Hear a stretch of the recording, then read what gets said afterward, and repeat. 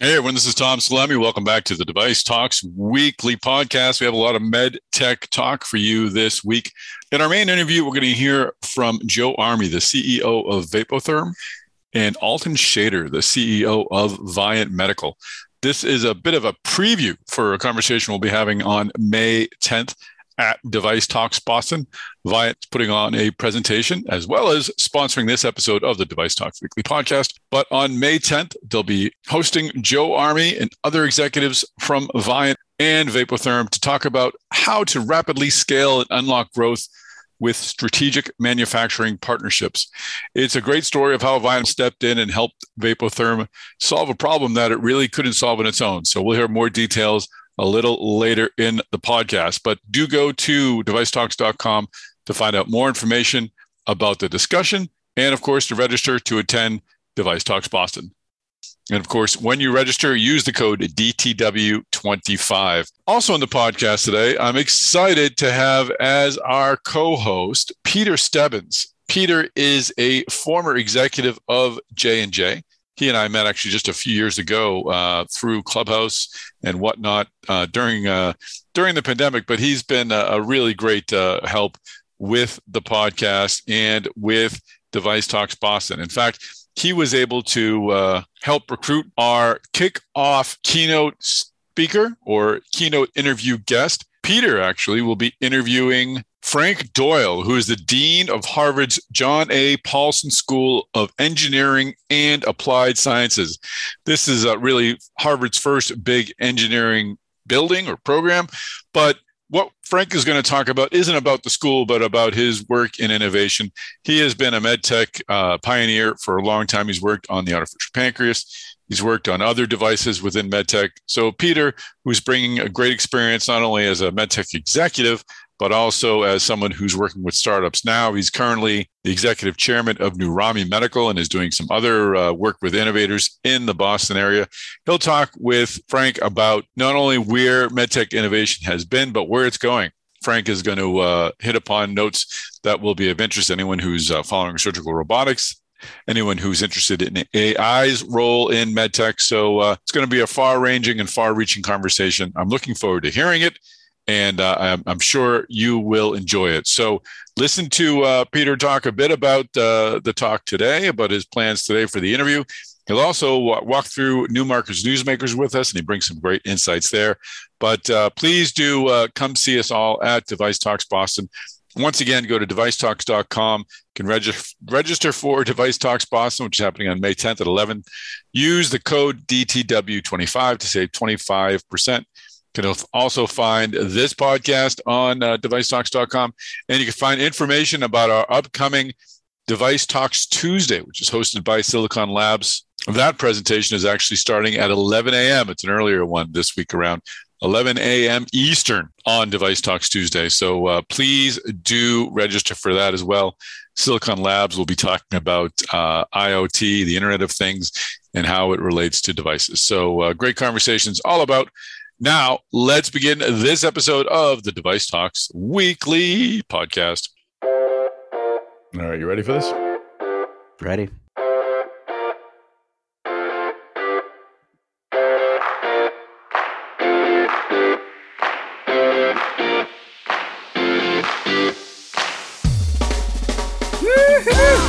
Oh, Chris Newmarker, how are you, sir? Doing well. Woke up to a nice snowy morning here in Minneapolis. You have snow?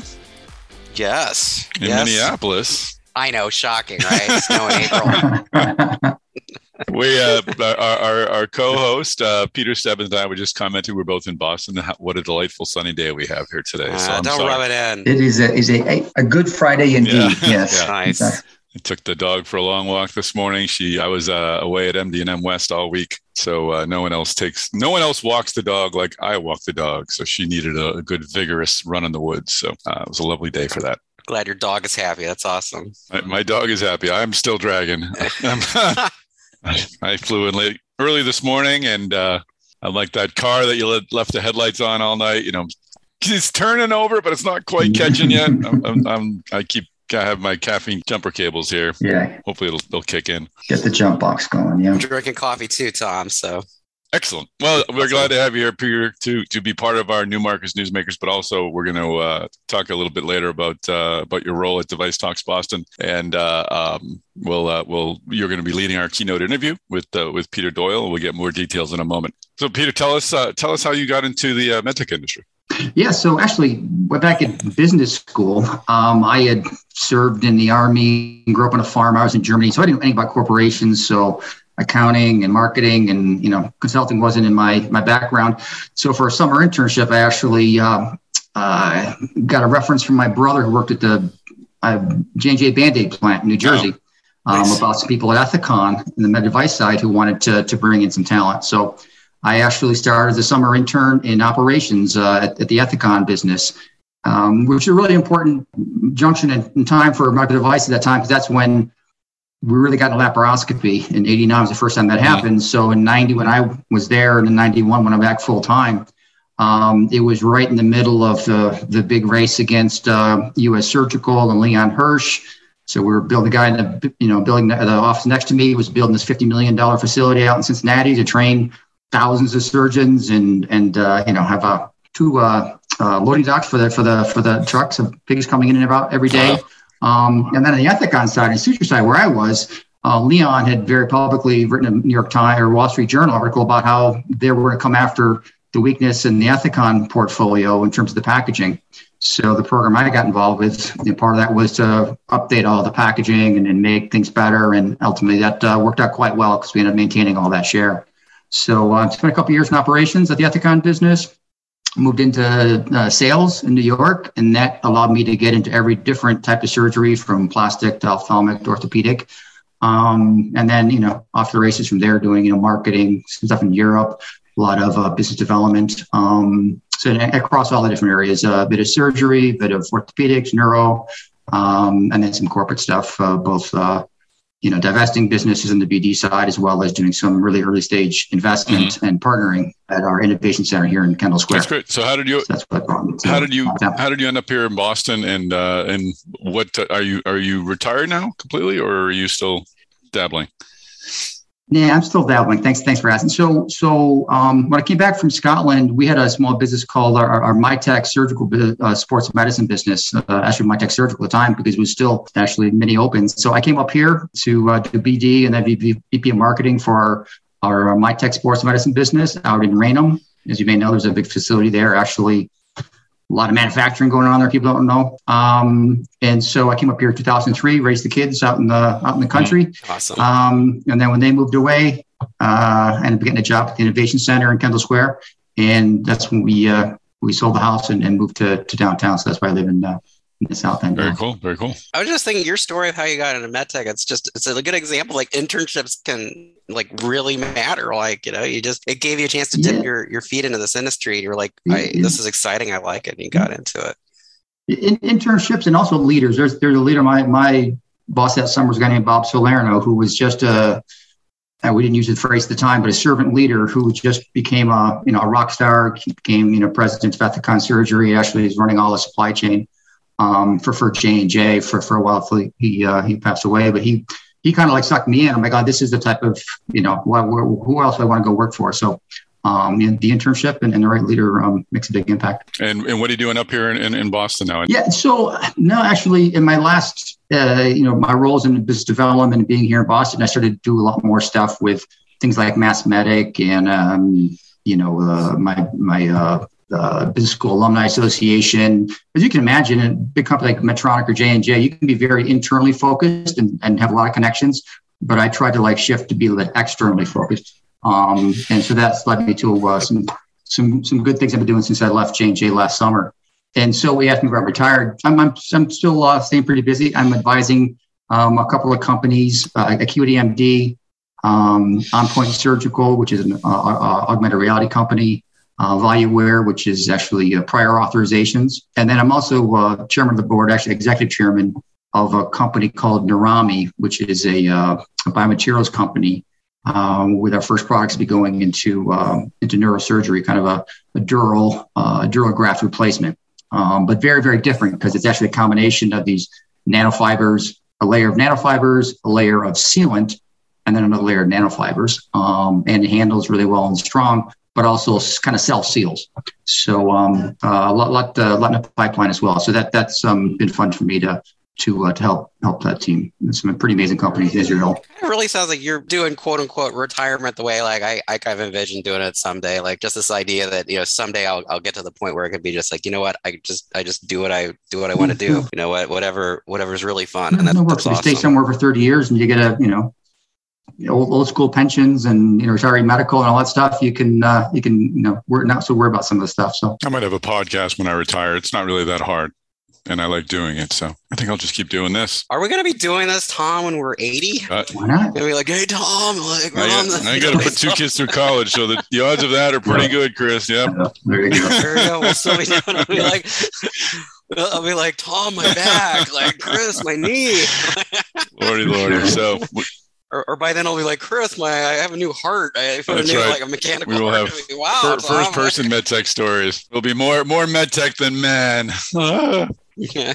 Fantastic. Well, let's roll into this week's newsmakers, Chris. As always, Peter, you're welcome to off your insights whenever you've got them. So Peter, just jump on in. So all right. So number 5 on the list. This ran in full on medical design outsourcing. I too was like hitting the conferences this week. Tom, I know you had to fly across the country to Anaheim to MDM West. Yeah. All I had to do is just drive across the downtown over the University of Minnesota's campus here to, you know, check out the Design of Medical Devices conference, which is a really nice conference that the U does every year about medtech innovation. You know, I've traded messages with him. You know, you've interacted with him a lot, but it was actually the first time that I met Medtronic CEO Jeff Martha in person, which is very cool. Great. Really cool. I was glad it was really nice to do that. You know, Jeff, you know, repeated that he listens to our podcast, all the time. And hi, Jeff. Yes, I make sure to say that.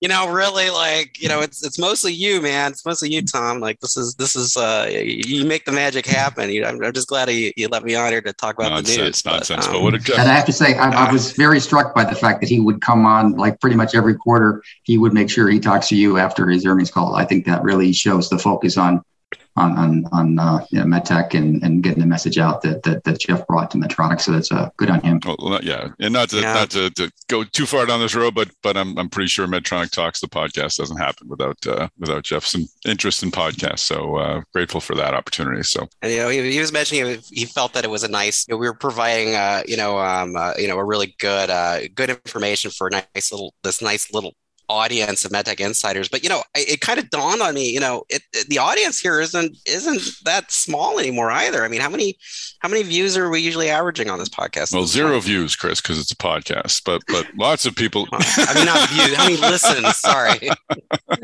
Sorry, but I had to. It was there, and I was like, should I? I'm like, me. No. Well. How many listens? Most of our. That's right. It's audio. Most of our episodes get over 2,000. So it depends, give or take. Yeah, so ultimately. But anyway, you know, to go on, like I wrote an article off his keynote, which is gotten like a really good amount of views, and you know, it was just it was interesting. He was just kind of like doubling down on a lot of the talk we've heard from Medtronic, you know, over the years of how they're putting a big emphasis on digital. And I have to say, like even before Jeff Martha, when Omar Ishrak was running the company, I mean, it was actually really cool that the company, I think was really one of the first to really like jump in there and say like, no, we're not just a device company. We're making devices anymore. We're actually like, moving into like, the software and services and Martha really thinks all the insights you could gain off of, data and AI off of that comes off of, people's devices could really help, Medtronic, greatly expand the number of people that they're serving. I mean, he's very ambitious. He wants to go from 72 million patients a year to, 1 billion patients a year. So he's looking at like, McDonald's level of customer, service, and probably a lot more healthier for people than McDonald's. So yeah, it's. I love that metric. He had talked about that on the podcast earlier. It was a number that they had started collecting before he became CEO, and I think he sort of renewed it. But going to your point about the inclusion of technology, Peter, I mean, Hearing similar themes from Zimmer, from DePuy Synthes. We'll have them at Device Talks Boston talking about that. We'll have Stryker talking about their acquisitions of Vocera and Gauss, their AI company, how they're all incorporating that into their medical technology or their med tech devices. What does this look like internally? Is this really a transition of a company, of an industry? Speaking broadly about every company, does it really feel like it's a different kind of company than it might have been 10 years ago? To me, there's going to be the difference if it's a chronic care. I think, one of the reasons Medtronic and others got into remote patient monitoring is the fact that they have the devices in there and you're tracking, those patients on an ongoing basis. And it kind of, there's a reason for those patients to get that much. So that was, I think, a really good fit for some of the early technology being associated with medical devices. And then over time, it's some are going to work out and some aren't. I really think, just reading the quote, it's a little bit about, how much information do physicians want to get and can they handle, right? So the right type of AI is going to, curate in such a way that it's super useful. And for the right applications, it's just going to become like, well, my goodness, why wouldn't we ever do this? And I think that's what each, different part of the industry is looking at it, whether you're in interventional or surgical or orthopedics or neuro, they're all going to be different in terms of where the digital piece comes in. And then even within that, in which cases does it create the value for the physician and even, whatever hospital somebody needs to, do remote monitoring. Just because you can do remote monitoring doesn't mean that it's going to be useful to the patient and the hospital and then the system. So I think the key is to figure out which ones are the most effective and then sell the hell out of them, because I think it's really going to be a good operation or a good application. I think it says something about the role that AI has to play in it, because no doctor has time to sift through a bunch of data. But if you're, if an AI could just like tap the doctor on the shoulder kind of digitally and say, hey, I think this patient over here, their AFib might be heating up, or with these smart knee implants that Zimmer Biomet has now, like if the AI could just say, hey, I think they might have a knee infection. You should check them out. But that leads to the question of, so if you don't do anything about that and they get a knee infection, do you get sued because the AI told the doc? Does the doc get sued? Does the company get sued? So you've got this whole notion of like, it's kind of like, there is a little bit of like, hey, I've done this surgery. I'm done. I love you, but I'm done, at least for, after 90 days. And then you just had this whole trailing bit of responsibility. But you mean the doctor doesn't want to do another appointment and charge some more money to the insurer? I think there's something there, I don't know. Surgeons want to cut. Surgeons want to cut. They see a lot of patients. They only get paid for the ones they get cut. So it's there's anyway. So I just think that there is an issue in terms of the AI where it really can be very useful, but I don't think we should understate the fact that what are you going to do with the information if it's there, and then if you don't read it, what do you do? But do you feel the companies themselves, med tech companies again, in 10 years are going to be different? Are they going to need more foosball tables to accommodate all these tech workers who are going to come and work on work in these med tech companies? Are they going to be? Martha said they want to put the tech in med tech. Exactly. Even have a whole webpage for it now. What do you see happening, Peter? Is this going to be? Are these companies going to look different? Yes, they'll be familiar, but they'll be quite different because there will be that notion of, finding where the right digital piece is. And again, I think there will always be differentiation on whatever gets implanted or how the surgeon actually works at that moment of doing anastomosis or whatever. But being able to stay on top of it is going to require digital. And again, there would be digital applied to the immediately preoperative and then perioperative and then short-term postoperative. And I think those will be very big focuses, because I think those are naturally tied into that same DRG payment, so that everything aligns to make sure that gets done right. And then the stuff that goes with longer term will play out, and that may actually it will be a challenge between other companies that come from scratch, which are not involved in the surgery, but can kind of play a stronger role afterwards. Cool. So. All right. Well, Chris, what's number 4 in the new markers use makers? Well, number 4 on the list, we've got Masimo. They completed their acquisition of Sound United, and this has just been a really fascinating deal. They're spending over $1 billion to acquire this maker of like high-end speakers. Think of like kind of like sound systems that people put in their houses to like listen to music really cool, or listen to it in their cars, or do home theaters. And now they've got this they've got this medtech company acquiring them. And the analysts, it looked like it was kind of a head scratcher for investors for bet, and the analysts are still saying they want more information from the company about what they want to do. I mean, what do you think about that, Peter? I mean, so it's interesting. I mean, I divested 3 companies from J&J, and in each case, one of the most interesting pieces was to try to understand not the incumbents or the easy adjacents, but there are often companies out there who really feel like, okay, this is a strategic add-on over in this space. If we could just do this, it would kind of just refresh our brand with investors, and kind of there's a bit of logic. And if we do well there, then we have this new growth thing, and it could be reinforcing, or it could be arbitrage against kind of their core business or whatever. So, and in every case, in each of those 3 cases, there were companies that kind of surprised us in terms of how aggressive they looked at these businesses, even though you wouldn't think about them as being either in the space or even an adjacent.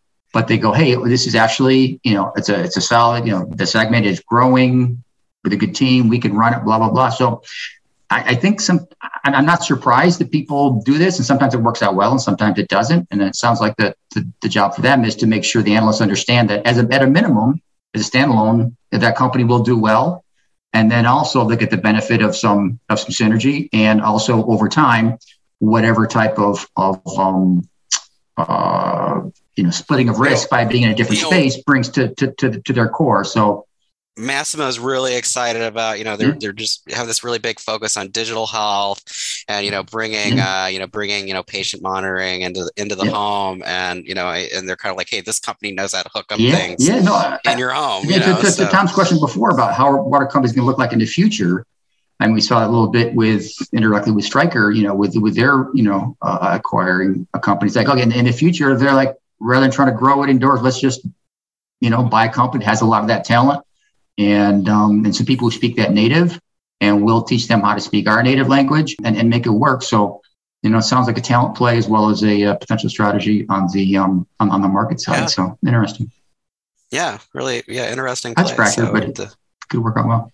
And it's very common. Maybe you could analyze. I mean, I know the head of Massmedic who founded Device Talks here, Brian Johnson. I mean, he was mentioned on LinkedIn. He was like, hey, you could monitor people's health through headphones potentially, So I mean, there's all kinds of interesting things. So it'll be neat to. But I wonder what the next really interesting deal will be that will come along, or like, why did they do that? That's like fascinating. Yeah. No, it's like some Kohler's going to buy one of these big medtech companies or whatever. One of them to kind of bring home healthcare to the home.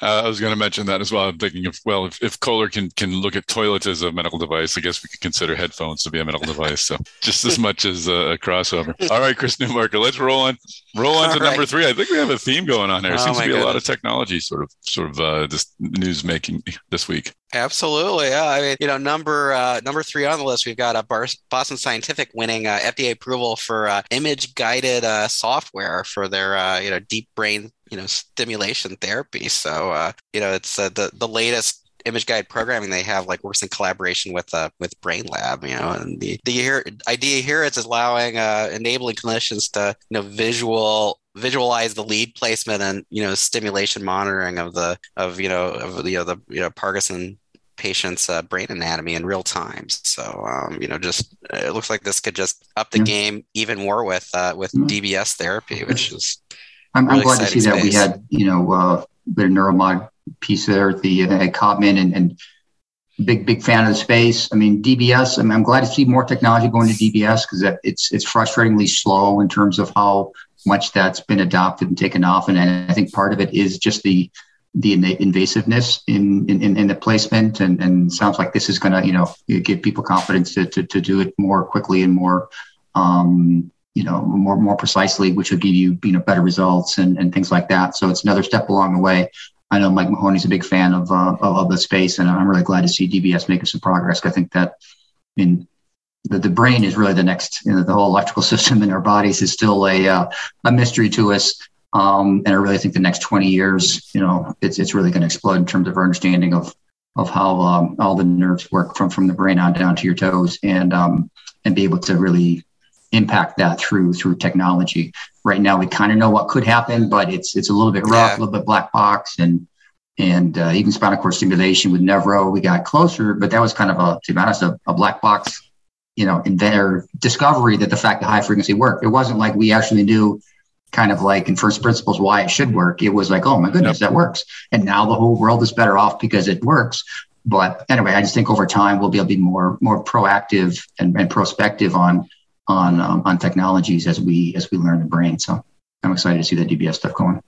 We're going to take a break from New Markets Newsmakers. We'll hit I have number 2 and number 1 a little later in the podcast. But Peter, again, I mentioned up top you're integral in helping us secure one of our great keynotes for Device Talks Boston. Be speaking with Frank Doyle III, now of Harvard, but he's been a medtech pioneer for a long time, and you've really educated me on his role in the artificial pancreas and his work with Insulet.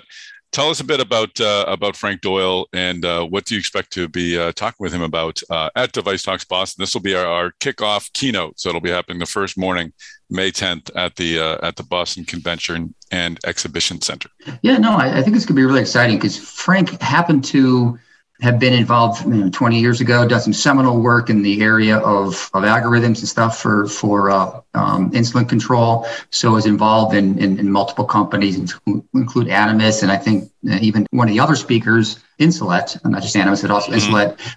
They're still continuing to use the work of him in his lab. So he's been professor and dean of things for a while, but not in the ivory tower, right? So he's actually been working on helping companies bring things to market in the medtech space, and has really been a kind of a thought leader in that space. But what makes it interesting about being a speaker at this conference is he's also now the dean of the Paulson School of Engineering and Applied Sciences at Harvard. And you may recall, Harvard didn't used to have an engineering school. They had a division in like 2007. They started to go into it. Frank can tell the story about trying to buy MIT back in the 1800s and all that. But basically, they were really didn't have like real engineering, and they had some science and obviously computer science and stuff. But now they're going all in. And as you can imagine, when you have that type of money coming in, they're catching up quick. So that School of Engineering and Applied Sciences is not just the engineering, mechanical and biomedical, but also he has all of the applied sciences. So computer science, this whole area of AI and data sciences, those are like, you can graduate with degrees in data science and those things there at Harvard in his school. So it's all that stuff is impacting, healthcare, both medical device and more broadly, is right in his bailiwick. And it's really everything to do with MIT, kind of like he does right there at that school. And so if you guys, I know Chris, you're not around, but people from the Boston area, you drive along the Pike, you can see this beautiful new building, 500,000 square foot building, where they kind of had to move away from the old campus, where it's kind of like Hogwarts type of buildings. It's a beautiful building, right? But it was, you could just see now it's this 8-story beautiful building with a big maker space, and you're getting good funding from strong people. So that it's a really, and also I should say one last thing about this conference. The conference is, MedTech, which is great, but also there's going to be the MedTech Innovator, panels there. So there's a lot of people coming out of his school that are doing startups, and it's right across from the Pagliuca Harvard Life Lab. So they're doing a startup. There's also, if I understand right, concurrent with us and people who come to it, there's a healthcare robotics program conference going on at the Boston Convention Center the same day. So you basically have two different, different conferences, both of which should love to hear a rock star like Frank talk about robotics, AI, controlling devices, regulatory paths, all that stuff. So it's a great pairing with the Robotics Expo and the Healthcare Robotics Engineering Forum. So we'll actually have 3 events going on at the same time. I was just saying the other day on LinkedIn, I'm really looking forward to that talk. It's going to be neat to hear what he has to say. And we were talking about neuroscience before. The Science and Engineering Center houses the $500 million Chan Zuckerberg Initiative for Neuroscience AI, correct? Yeah. So they're doing that. And again, also at that school, people from there, they can work with the MIT program for health sciences. A lot of people kind of come out of that program, as well as they have a program for systems, synthetic and qualitative biology. It's kind of the really cutting edge stuff they actually do at the medical school. So, what they're doing there is pretty cutting edge for healthcare. So it's really nice to be able to introduce him to the community, because, as I said, it's been, I won't call it stealth, but basically they didn't used to have an engineering school. Obviously, you got Mark Zuckerberg and then, Bill Gates, and people have come out of there pretty sharp, one and done folks at least. But now they have this big resource, and it's kind of great to have the community meet him, and not so much him, but just the students and the faculty and researchers that are available in that community. And we can stop talking about Stanford all the time. Yeah. Enough. Yeah. I'm a Boston guy. Let's start talking about some local schools here. Yeah. MIT we've got, but now we have Harvard too. So just wrapping that up. So who should really be excited to hear this discussion? Like when you're developing your questions and you're having a conversation, who do you have in mind, Peter, as to like the recipient of whatever messages? Sure. So first of all, I do think the people at the Health Robotics should come, because again, I think that they're pretty healthy, robotics, program there. But again, anybody who's been involved in working with any kind of technology coming out of a university, or even after that, because again, he's got that span of experience from continuing to work with industry, even for 20 years, even after the initial stuff came out.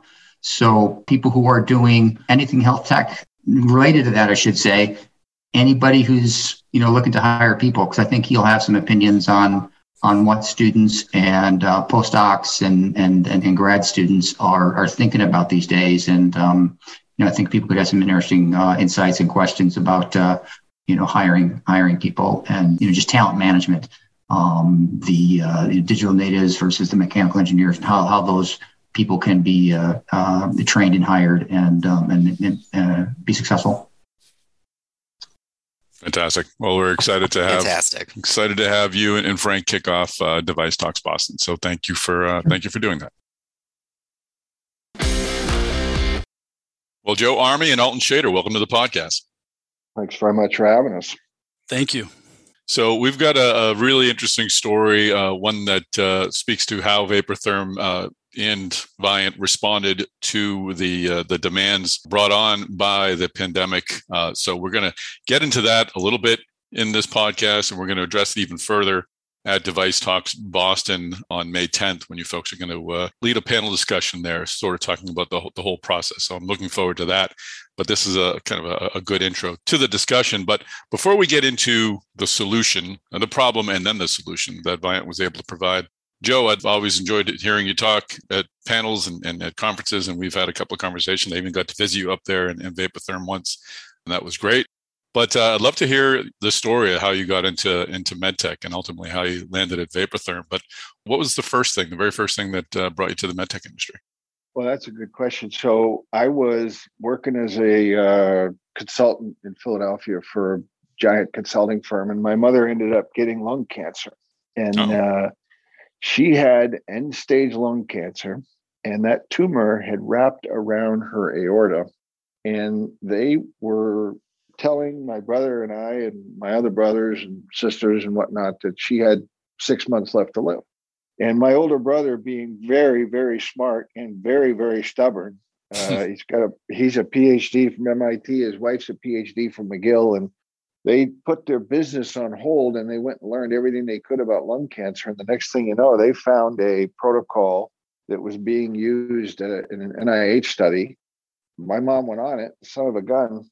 She lived for 19 more years. Oh my gosh. And it was a very, very informative time in my life. And it made me, Kim and I had two little babies. We were living in a house in Philly, and, I was out working outside the house. She was raising the family. And I'm like, I got to do something different with my life because I've got to find a way to give something back. And, we looked at each other and I said, well, maybe I ought to try to be a doctor. And she's like, yeah. And who's going to pay the rent with this? So I started looking around and said, well, maybe I can do something different. Maybe I can't be a doctor, but maybe I can get them tools that would allow them to do their job better. So literally I'm signing my partner papers in this firm as a very young partner. And I went in and told them that I was done.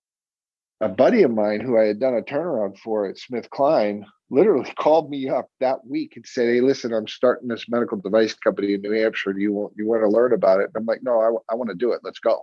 Wow. And so literally that was the absolute most due diligence I did on the whole damn thing. Turned out that technology became one of the standards of care in infection control in the burn units. It's a technology called Acticoat that Smith & Nephew bought. And, it turned out to be pretty damn successful technology, but that's how I got into business. That's amazing. What a transition. And then was it from there then you got into Procardia? I mean, that's obviously a medtech name I remember from a long time ago.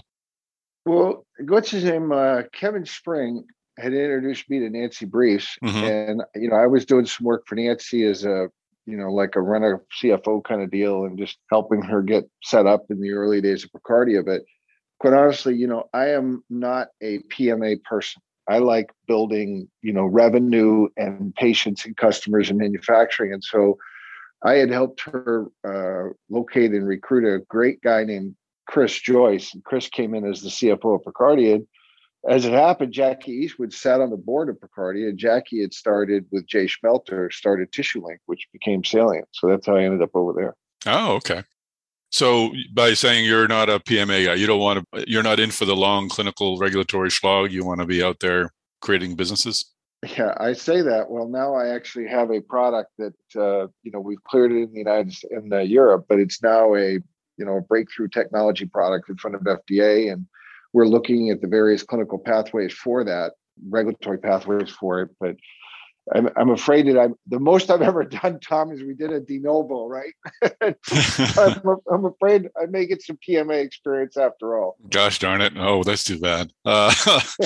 So talk a bit about the Salient story, if you would. That's how I first came to know you. You joined that as CFO and then became CEO. Is that what happened? Yep.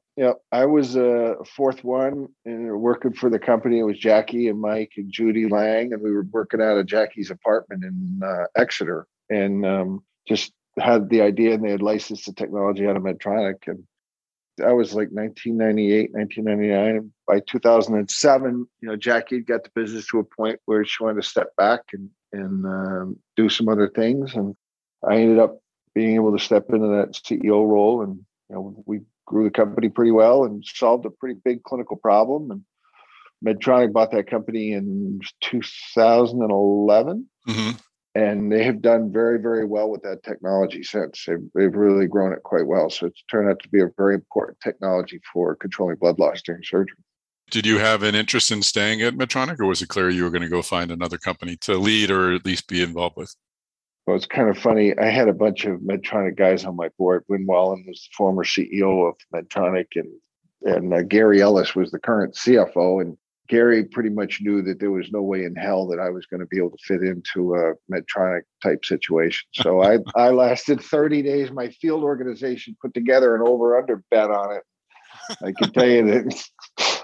And I didn't know about it, or I would have messed with their pool a little bit. But I think I lasted 30 days in that. It's a great company. Don't get me wrong. It's an absolutely fabulous company. It's very well run. It's got some great people in it and great technology. It's just, for me, I'm more interested in how do we go upset the status quo? How do we go really change the model of how care is delivered to a patient, and doing it in a way that's really focused on improving that patient's quality of life. And while we do that, we're going to go take the cost down. Mm-hmm. That's excellent. And so from there, you sort of discovered Vapotherm. Vapotherm was already in business. They were not in New Hampshire, where they're now based and where you are. How did you learn about Vapotherm, and what was it about the opportunity that intrigued you? Well, one of my mentors and board members at Salient was also on the board at Vapotherm. And then I had some common venture capitalists between the two. And mm-hmm. They called me up and asked me to take a look at it for them on a kind of a consulting basis, which I did. I shared with them, here was how to fix the business in my view. And they did something very smart. They said, we want you to go out and spend more time with the customers. And I said, well, okay, but you guys understand that this is not my first rodeo, and that this is my 1-page report that I've given you is a good chance that after a month, all I'm going to do is come in here with a very large bill that you're going to owe me, and I'm going to change the date at the top of the report. And as long as you guys are okay with that, I'm fine with it. So they were okay with it. And I remember going out into the field and traveling with a bunch of these sales reps from our distributor at the time, a company called Trianum, really well-run company, good people, and just asking all of these different positions and neonatologists and whatnot, why they use the technology. There was a pretty significant quality problem. Company was coming off of a pretty major recall, a la Physio Control, where in 2007 the technology was completely off the market for 15 months. And remember, Vapotherm invented the entire category of high flow nasal cannula. This is all we do. We've invented the worldwide category. This is Bill Nyland and June Cortez. They did humanity a huge service by inventing this technology. And we've then refined it into a higher form of high velocity therapy, which you can use to actually both clear the oxygen in a patient, but you can also ventilate a patient with this technology, which is absolutely remarkable that you can ventilate a patient with nasal cannula. So I ended up becoming very intrigued with the idea because the only way that you could really ventilate a patient in respiratory distress prior to that is with a positive pressure device like a BiPAP or CPAP type device. And if that didn't work, then you would have to go to a mechanical ventilation platform. Over the years, we've done a lot to, improve product quality, improve the product design, bring manufacturing in-house, reignite the product portfolio. And so we were able to launch 1 to 2 new products each year and then build a pretty robust body of clinical evidence, which that's where I got my de novo experience, where FDA created a whole new technology or product category for this technology, where our labeling is very similar to the BiPAP folks. Right now, we're still the only technology in that category. So, it's been a very interesting ride to see this company grow as much as it did prior to COVID, being able to, take the company public. We have an idea about how to really build this out. That when COVID-19 came along, it was like just put our business ahead 3 or 4 years in a time machine. It was quite remarkable to see the effect that we had on these patients. I believe it. But just to go back, I have a feeling there's a good story there, or an important story there. What happened on that month you were on the road out there? What did you see that convinced you to do more than submit a big bill? So I end up in a NICU, I'll never forget it, in Newark, New Jersey. And there's a guy named Dr. Sung is the neonatologist, and Bob Taro is a respiratory therapist. And I'm standing there and I'm asking him, this is more expensive. There's some quality issues. There's no clinical data. Why the hell do you use it? And he looked at me and he said, because when it works, there's absolutely nothing like it on earth. Mm-hmm. It's unbelievable what this technology will do. And he starts telling me stories, and then the nurses come over and they start telling me stories. There's young women in there. This is, back then there was a NICU that had, some tougher socioeconomic patients, right? There's a lot of people who really got the fuzzy end of the lollipop, and you're watching them hold their babies for the first time and be able to touch those kids. You can't do that if that baby's on a CPAP, right? You can't do it. And it became a very emotionally charged moment for me. And I stepped out of the hallway before I made an emotional moron of myself in front of everybody. I went and called my wife and told her I'm going back to work. And this is one that really deserves to be out there. And well, I'm awful happy I did, because I think what Bill and June invented is really quite remarkable. It's amazing. I mean, do you kind of touch upon the emotional button that was created with your mom and her story every time you sort of see technology that can change someone's life? Or did you see that, was that experience more as a dad of kids where, you can connect with those parents, or maybe it's both? Well, it was our first kid was born in Hospital University of Pennsylvania in West Philly. Son of a gun, if he didn't have a problem, and he ends up in the NICU there. It was the first NICU I ever been in, right? Mm-hmm. And that was back during the crack crisis in West Philadelphia. And, I'm walking in there looking for my kid, and I'm scared to death. So being in those NICUs brought back a lot of that memory of seeing Matt. But, my mom also, as she continued on, her cancer reoccurred. She also had COPD by that point. And so she ended up passing after I took over at Vapotherm. One of the things I was thinking about was, this cancer stuff always comes back and it's always going to be a problem. You got to deal with it. And it would be great if I could figure out a way to help her with that. And, we ended up putting her on a Vapotherm in her living room in the last days of her life. Well, I'll never forget that. You put morphine under your mom's tongue. It's something you will never, ever forget. And the beauty of our technology is when we bring it into the home, it resolves that dyspnea in those patients. And I've been thinking about that every single day since I've seen that, Unbelievable. I want to get into COVID next because that's an important part of the story. But just can you give us a quick sort of understanding of how Vapotherm's technology does what it does? Like, how does it get oxygen? How can it do what it does? Because it sounds remarkable. It truly is remarkable, and it was one of those things. It's like I'm fascinated with how technology is originally stumbled upon or developed or invented, and there's always a role of serendipity in this. And serendipity played a big part in the way that our technology evolved. It's actually the culmination of three really, really complicated variables: the amount of gas that you could put into the patient, and then how you could put it in there without burning the nasopharyngeal cavity. You've got to humidify it optimally. And then if you don't heat it, you have the same problem. You're putting in cold gas, you're going to drop the patient's body temperature. So literally stumbling upon that sort of Goldilocks combination of right velocity or right flow rates, plus right humidification levels, plus right temperature, being able to bring all those things together. I want you to think about in your lungs, you have, if you take a breath in, the first gas that hits your lungs is the gas that was expired, that was all dead gas up in your nasopharyngeal cavity. You didn't get it exhaled. It's full of CO2. It's not very much oxygen. So when you breathe back in, that's actually the first gas that hits your lungs. All our technology does is it replaces all of that gas between your breaths so that when you breathe in, the first thing that hits your lungs is perfectly oxygenated gas that's humidified to the optimal level at the right temperature. Now, what we do is, so you think about all that CO2 that we're blowing off the body and replacing it with that. That's how we're ventilating those patients. And the trick is doing it really, really fast, because on really sick patients, they're going to be breathing 30, 35, 40 times a minute. Mm-hmm. So that means you got about a second time. You got a half a second to a second to actually clear that dead space and load it up with gas. So that's why the velocity is so important and why our technology is very effective at this. It's amazing. Okay, good. Well, that's a great intro. Before we get into COVID, Alton, I just wanted to bring you in for a second. You've been in the medical device industry for a long time. What was your first job here, and how did it lead to your role as CEO at Viant? Yeah, absolutely. Thank you, Tom.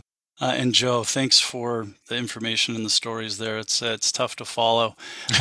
I jumped into the med device industry a little over 20 years ago, and my first job was with Baxter. And I started with their biologics division and was with them for about 10 years all over the world. Started in Southern California and was in Europe for about 6 years, and then headed off to the headquarters in Deerfield outside of Chicago, and then joined Hillrom after that. Interestingly enough, Baxter obviously acquired Hillrom, so those are now just one company, and was with Hillrom for about 10 years as well. So spent about 20 years in med device in public companies before I jumped out, and have been with Viant now since July of 2019. So joined about 9 months before the pandemic really started hitting us. Wow. Interesting timing. Well, it brings us into the pandemic. So let's go back to March 2020, where things first began or fell apart, however you want to look at it. Was that clear at the time when people were really starting to get sick in the world that this was going to be a challenging period for Vapotherm? Well, Tom, we didn't know, because we didn't know if our technology would actually make the problem worse. Right? Okay. But I was very lucky that my chief commercial officer, Greg Ramad, grew up through the SARS epidemic and knew an awful lot about, well, this is what may in fact happen. And he's also based in Paris. And so, we didn't start in March. He and I started in like the second week of January. As soon as we saw this show up, we started talking a couple, 3 times a day. We started bumping all the throttles forward on the supply chains then. So by the time the poop hit the fan here in the United States in the middle of March, we were in pretty good shape because we had seen a lot of things developing in Asia and in Western Europe. So we responded pretty well. We got pretty lucky. We shut down actually all of our company initiatives and literally put every single person we had into supporting that supply chain in that clean room. And then I sent a third of our people home that day. And, we've never actually brought them back. We've turned their desk space into production space. So it was not clear that we were going to help. We were concerned that the nature of our technology would actually spread the virus. And we knew that from looking at what was going on in Northern Italy at the time, that the issue in Northern Italy was not actually a lack of ventilators. It was a lack of people because all the healthcare workers got COVID-19. And if we ended up dropping our gear in hospitals and they started using it and spreading COVID-19, we were going to feel like total jerks and just not help the problem. So we did some really excellent work very quickly in collaboration with a number of emergency medicine physicians and Liberty University. And that information was published in Chest in the form of a letter, literally the 3rd or 4th week of March, where we were able to conclude that we were not going to increase the risk to the healthcare providers. We simply were going to put a surgical mask over the patient's face and we wouldn't spread it. And Tom, when that happened, all hell broke loose. Then we were shipping like tractor trailer loads of this stuff down to New York City, which at the time was getting hit the hardest. So it was quite an experience. We managed to work through, 3 or 4 surges. And that was in the spring of 2021. That's when I made what I would think is probably one of the biggest mistakes of my professional career. And it was a total failure of imagination on my part, where I just assumed that when the vaccines were cleared and everybody got them, that this was going to recede. And so literally after that spring of 2021 surge, we took our foot off the pedal pretty dramatically. And so whenever the next wave came, that Delta wave showed up in July, August, we're looking at each other going, oh my God, are we in trouble? And at that point, we were trying to scale up production again, and we had gotten pretty good at hiring 150 to 200 people and doing it in a matter of 2 to 3 weeks. I mean, we've done it now 4 or 5 times. We tried it again this time, and there were no takers. People just were not, they were burnt, Are you producing new systems for new places that didn't have them before? Are you focusing on resupplying everything you've sold? Because with each surge, I imagine you're selling product to those hospitals that will have it the next time there is a surge. Are you providing more units to more hospitals, or are you supplying units you've already provided? It's an excellent question. And I'm going to answer it this way by telling you that when this all started, we came up with 3 rules of thumb or principles that we were going to run by. And first was keep our people safe. The second was meet every customer need. So any current customer, we were going to do whatever had to be done to make sure that current customers got whatever they needed to fight this pandemic, and we were going to prioritize them. And then the third objective was get this technology into every one of the gold accounts of the top 1,000 hospitals in the United States, because that's where the patients were going to end up in our estimation. So that was number 3. So to answer your question, we did both. We prioritized always current customers. Then we prioritized whatever hospitals were getting hit with an actual surge. We were not shipping into hospitals that were not dealing with a surge. When we shared this with them, we put an air traffic controller in place, and we said, look, you're going to have to trust us, but everybody's going to get product, and we're not going to run into one of these toilet paper problems where you walk in there and it's all gone, but some guy's got a warehouse full of it. If we just be smart about this and only send material to where that's needed now, everybody will be fine. And actually that worked out remarkably well. And our customers were very appreciative of that once they believed that's what we were actually doing. Mm-hmm. It took a little bit of time for them to understand that when we told them we were going to do it, that's what we were going to do. So we're in spring of 2021. The surge is happening despite your and my hope that the vaccines would tamp it down.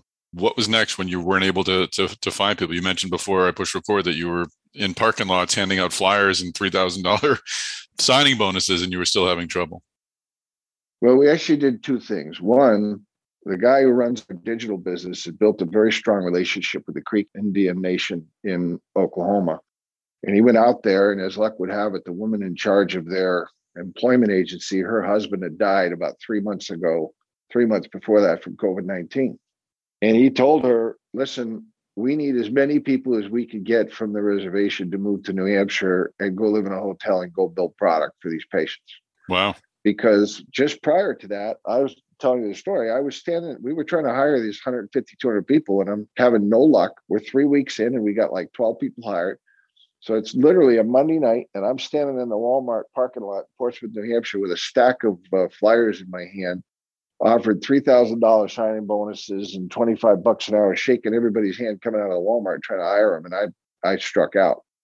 So that's when we knew we were going to be in trouble, and that's when we pulled the play where, my wife rented a couple of hotels here on the seacoast. We flew those guys in. We brought in 70 or 80 folks from the Creek Nation. Could never, ever think of enough. But that wasn't going to be enough. And that's when we realized, we need some help. And fortunately, we have been having conversations with Alton and Andy Redding is another guy on his team that we know. We had actually been looking at the idea of bringing on some additional manufacturing capacity. Now, I have to tell you, by way of background, I am not a particular fan of contract manufacturers. I've never had a very good experience with them. And, it's just not something that I like. It's like, I don't like distributors very much, and I like direct salespeople, and I like my own plants. But, no offense taken, Joe. No offense taken. Well, I tell them that only because you just need to know my going in frame of mind around this is probably not the most forward leaning you've ever seen, right? And we got lucky where our teams had really kind of clicked. Fortunately, I had nothing to do with it, right? So my whole view of the world wasn't doing anything. John Coolidge was really the guy who was making all this happen on our side. And we had already had a team go down to Mexico and do a quality review, and Coolidge and Sean and Andy and whatnot were working through, the financial terms. They get it all set. And we literally said over a weekend, Coolidge and I are tired of each other going, we got to do this. And so literally we call up and we tell them we got to go. We don't even have a contract in place with these guys, right? And we go to work, and literally 2 weeks after telling them that, they had already been in our plant.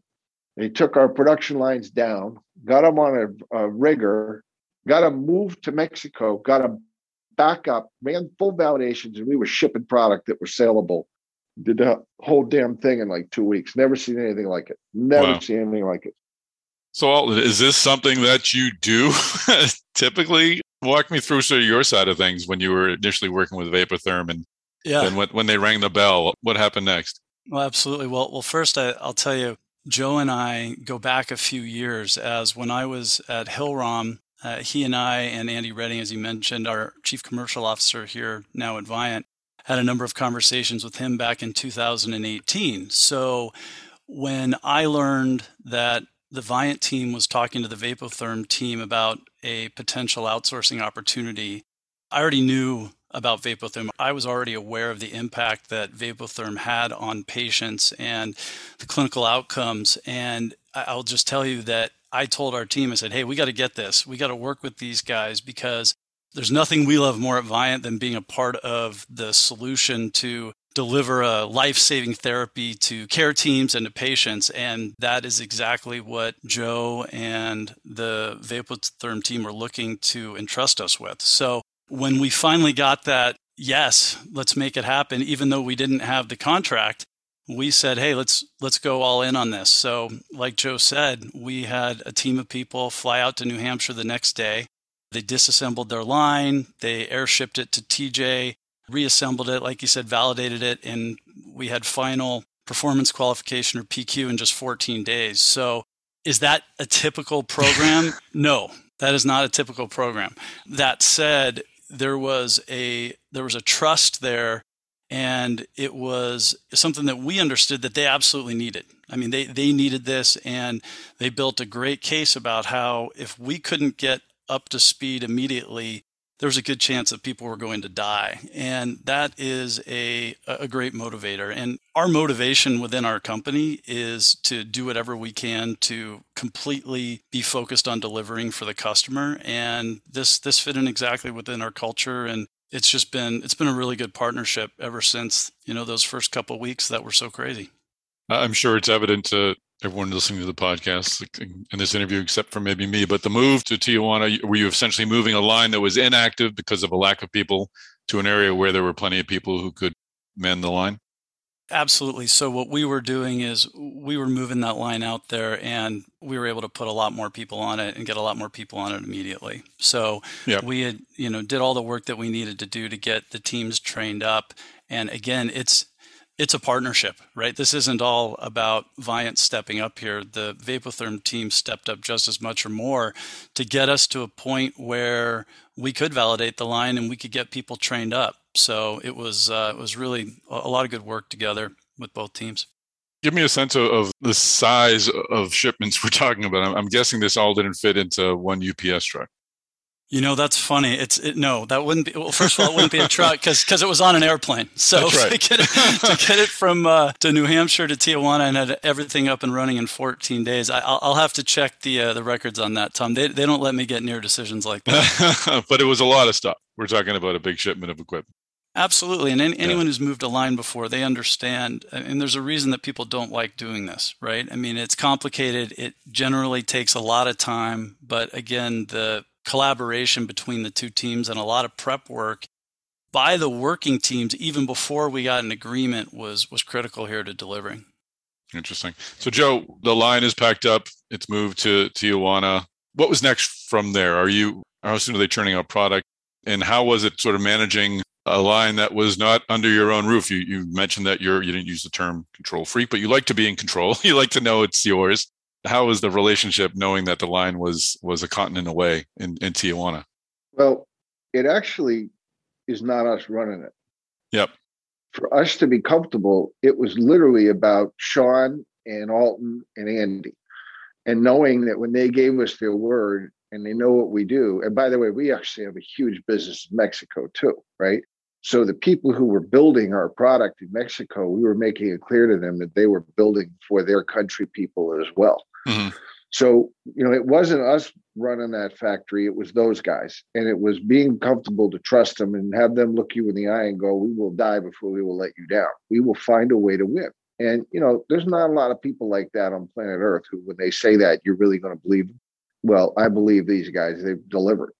But, that wasn't enough. Just moving one production line. If you think about it, we had other production lines, but more importantly, we had component lines in Exeter where those were the only places on Earth where you could make those components. And, we were having the same problem staffing those too. So as soon as we moved that first disposable line down, right behind it, we moved the delivery tube line and got that set up and running. We wanted to duplicate capabilities everywhere. Then we moved another disposable line. Then we moved another delivery tube line.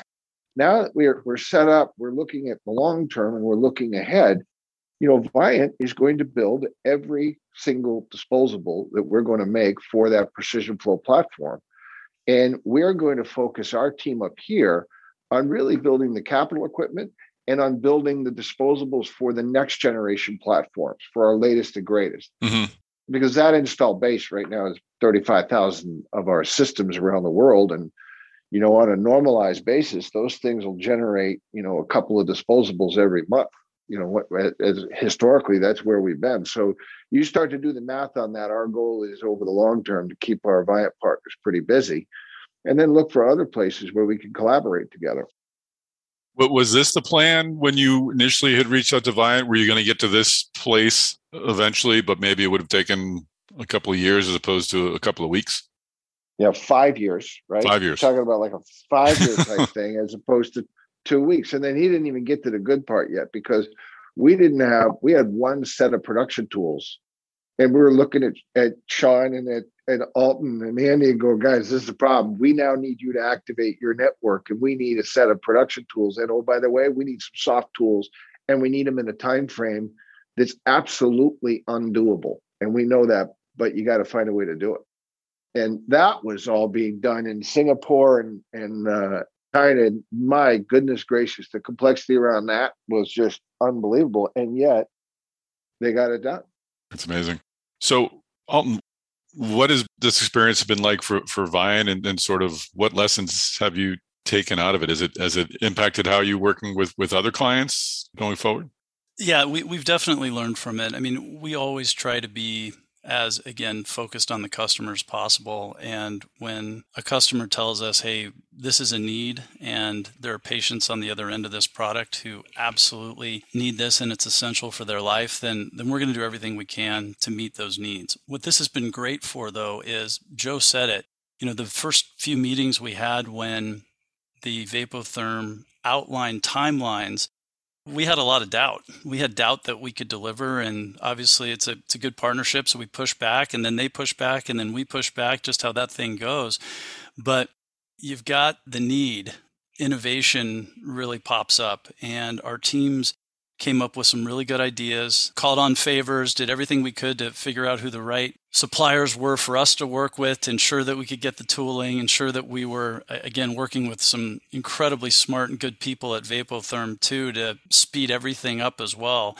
It's given us and our Tijuana team the confidence that we really can sometimes do the impossible here. And I've just been really proud of our team and really proud of the partnership and how strong it's become in a very short amount of time. Great. And Joe, final question to you. How has this affected Vapotherm? You mentioned earlier on that you're now got some new innovative technologies. You work on new products. Is this freed Vapotherm up to grow in a different direction? I think it's freed us up to do things that only we can do, right? I think we were pretty damn good at making disposables. I mean, like really good. But I think Alton and his team are going to be better because it's all they do for a living, right? Coolidge runs a really good clean room. But think about it. When you're a company of our size, you really got to put every dollar of capital you have on those things that only you can do. So, for example, we still make our medical grade humidification technology here in Exeter, and we always will because it's highly proprietary.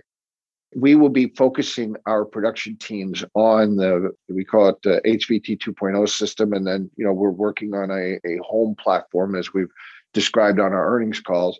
Those technologies are going to be built here. But, if you think about it, once they get to some volume, we need to go give it to people who have the experience and the knowledge and the systems to really handle very high volume disposables.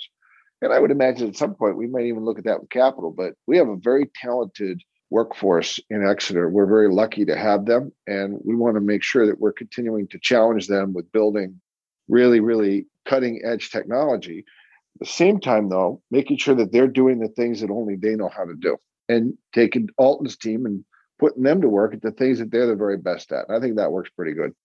Fantastic. Well, we're going to have I think we've mentioned everyone who's going to be on the panel at Device Talks Boston. It's happening on May 10th at 3 p.m. John Coolidge, Joe Army, Andy Redding, Sean Crowley, and Alton Shader. You'll all be there to sort of expand upon this story a bit more and to share some more lessons, and I'm sure take questions from the audience. So we'll see you all on May 10th at Device Talks Boston.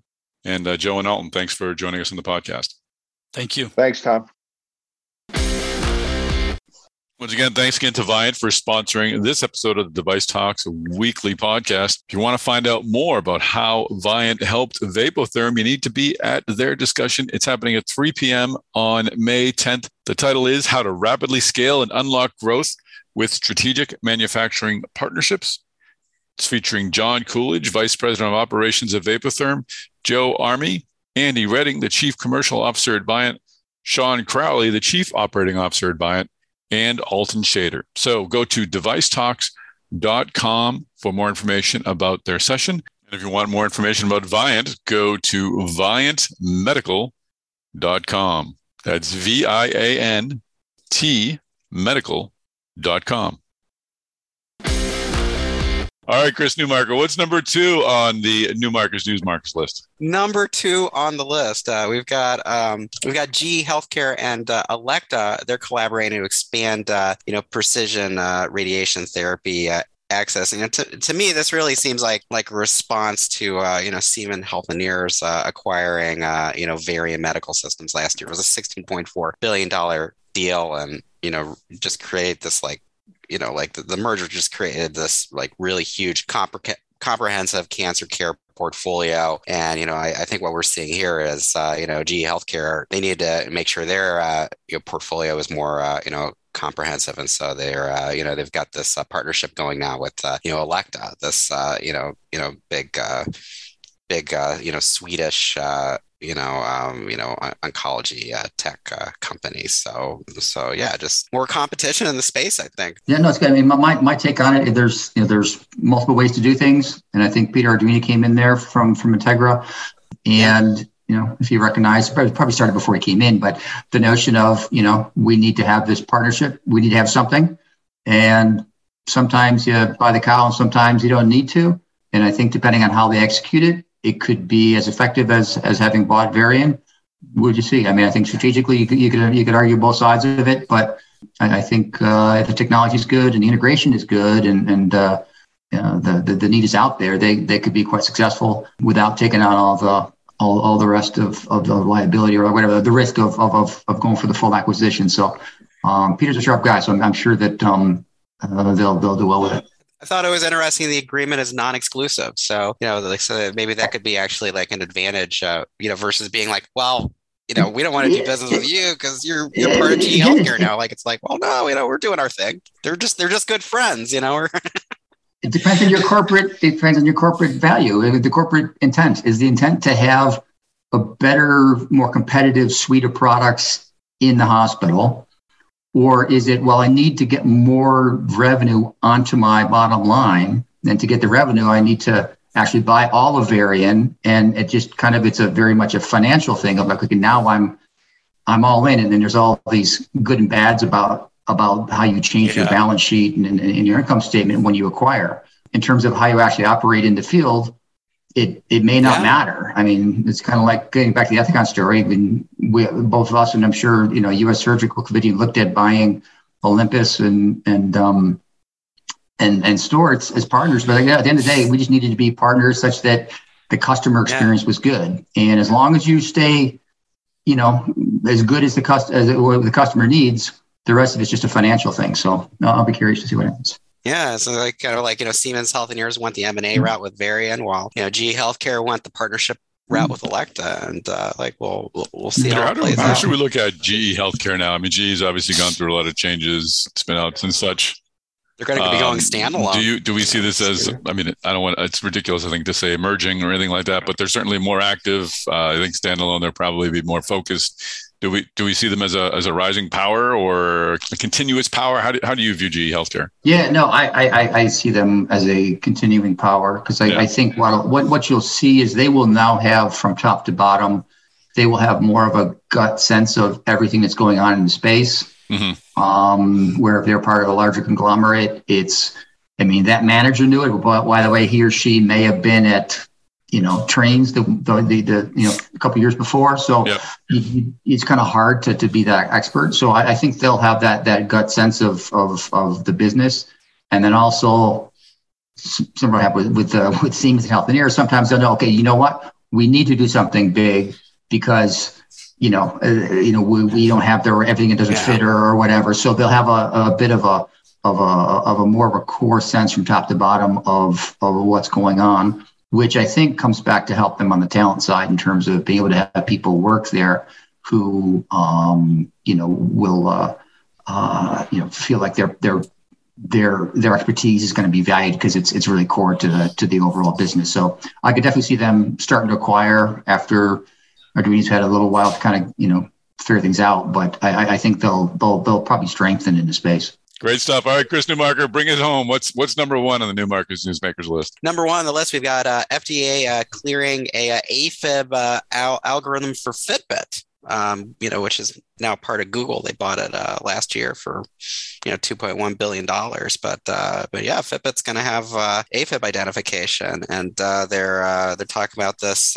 being available to U.S. customers in coming months on a range of heart-enabled devices. And it'll be interesting to see the one I've got here on my wrist gets it too. So it's wow, like Fitbit, kind of like this consumer health fitness company, but maybe they might be able to track down some undiagnosed AFib. Do we have a sense of how that compares to the Apple Watch's AFib detector? I wonder. my suspicion in this space is they're all going to get better. So it doesn't really matter where it exactly stands today, other than your decision to go buy or not. It really comes down to, like, I think, of like how well will Google, execute on taking this forward and doing things, better and differently than Apple. Because I think, they work, but this technology is, as a space, is such that every year there's going to be something you could do better and better. And then part of it has become more the back end. Where do you actually, feed it to, and who's kind of, we go back to this AI discussion of like, how is it actually going to be, signaling to whom about what, and what are you going to do about it? So I'd be curious to see how the, just how Google does with this, because they've tried healthcare in the past and didn't work. Verly's doing fine, but that's kind of separate on the consumer side. Mm-hmm. They could do great. I think Fitbit, and for them to get into it, I think it is probably the best acquisition in the space, rather than just starting their own, Google phone or something. Already have an established consumer health. Yeah. So if they really, if they go after it and they can figure out how to tie it into the back end and do it some other kind of, interesting ways, it could be really good. I do think their back ends will be great.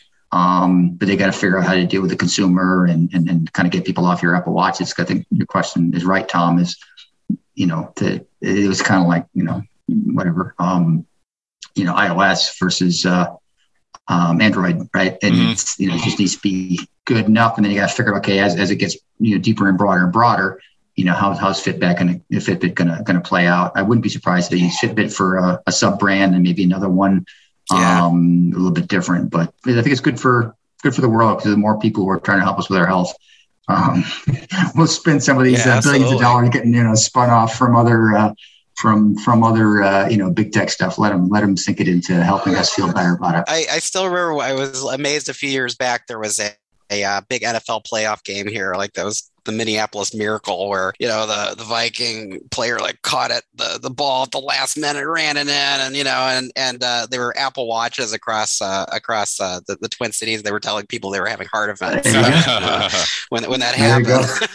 Yeah. Well, actually, when you mentioned that heart attack, I thought you were going to go like, there's this company Whoop, which actually they have the personal thing, and they were actually started. And it was very much done just with professional athletes, and actually with the trainers of professional athletes.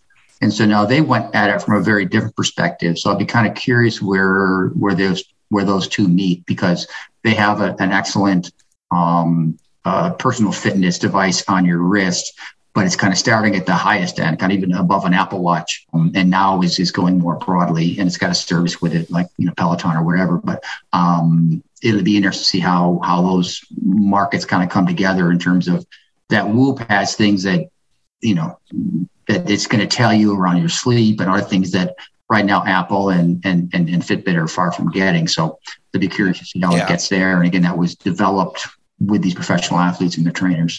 Very cool. Well, we're headed in the right direction for sure. So excellent.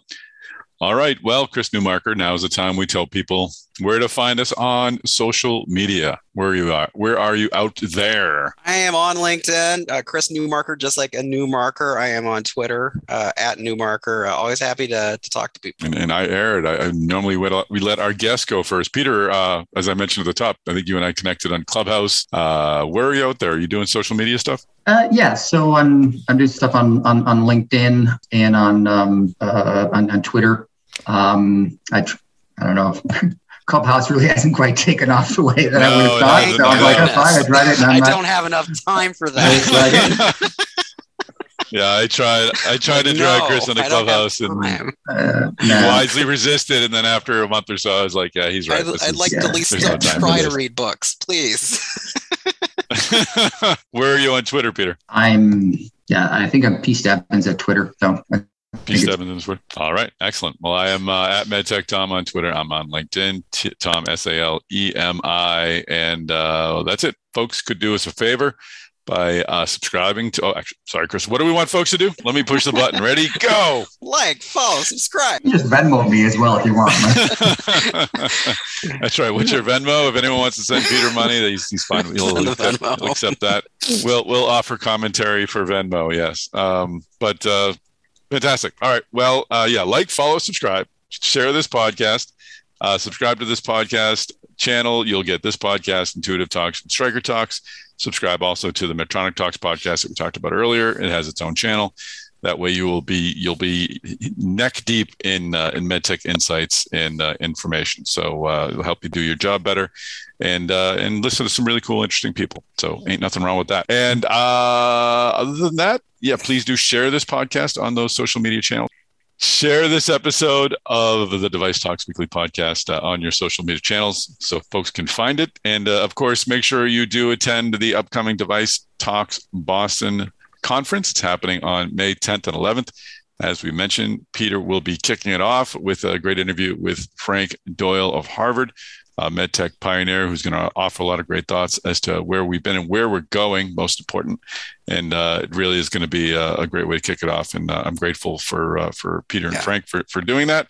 And you can register by going to devicetalks.com. Make sure you use the code DTW25 to save 25%. And while you're there, considering registering for Device Talks Minnesota, which happens on June 6th and 7th. And the snow will be gone by June 6th and 7th, Chris. Yes, Can you June promise? is, I think, one of the best months we have in the state. Right. It is a great month in Minnesota. Seriously, it's awesome month. Right. Like, it's just great. I love it. Sunny, good temperature. And it's a couple of weeks before the black flies come out, right? The black flies can be an issue. Not so much in Minneapolis. Yeah, but north you get outside. the black flies. Though I did hear that the black flies are what pollinate the wild blueberry bushes up north. So, they play a role. They're good. It's fine. I was like, there's a positive to everything. Like, it's I'm glad you told me that. It must be the same up in Maine, too, because they have both blueberries and black flies. And I'm a big fan of one and not the other. So it's sad that something so annoying has to allow something so wonderful to happen.